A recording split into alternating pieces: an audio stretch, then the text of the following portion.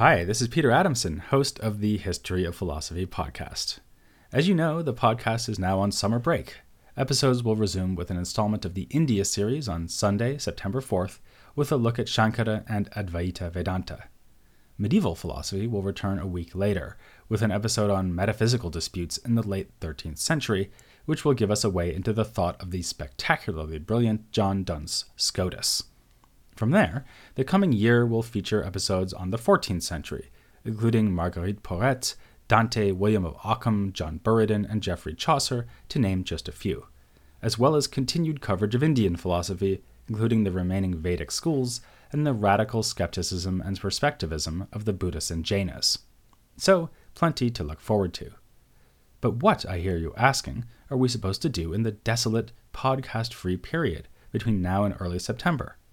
Well, it's summer, so why not go to the beach? Or if you live in the southern hemisphere where it's winter, curl up by the fire. Either way, you'll need some good reading material.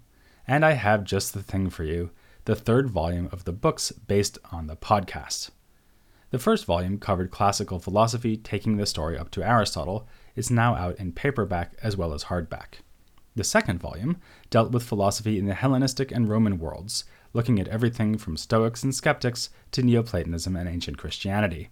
Now, the third book is out, and it's based on the series covering philosophy in the Islamic world. As in the previous volumes, there's some additional new material, references to all the literature I was drawing on in the podcasts, and even maps to show you where all these thinkers lived.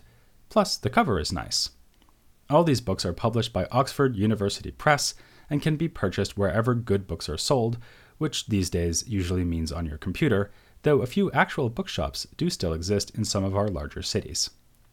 However you get your hands on it, happy reading, and see you in September.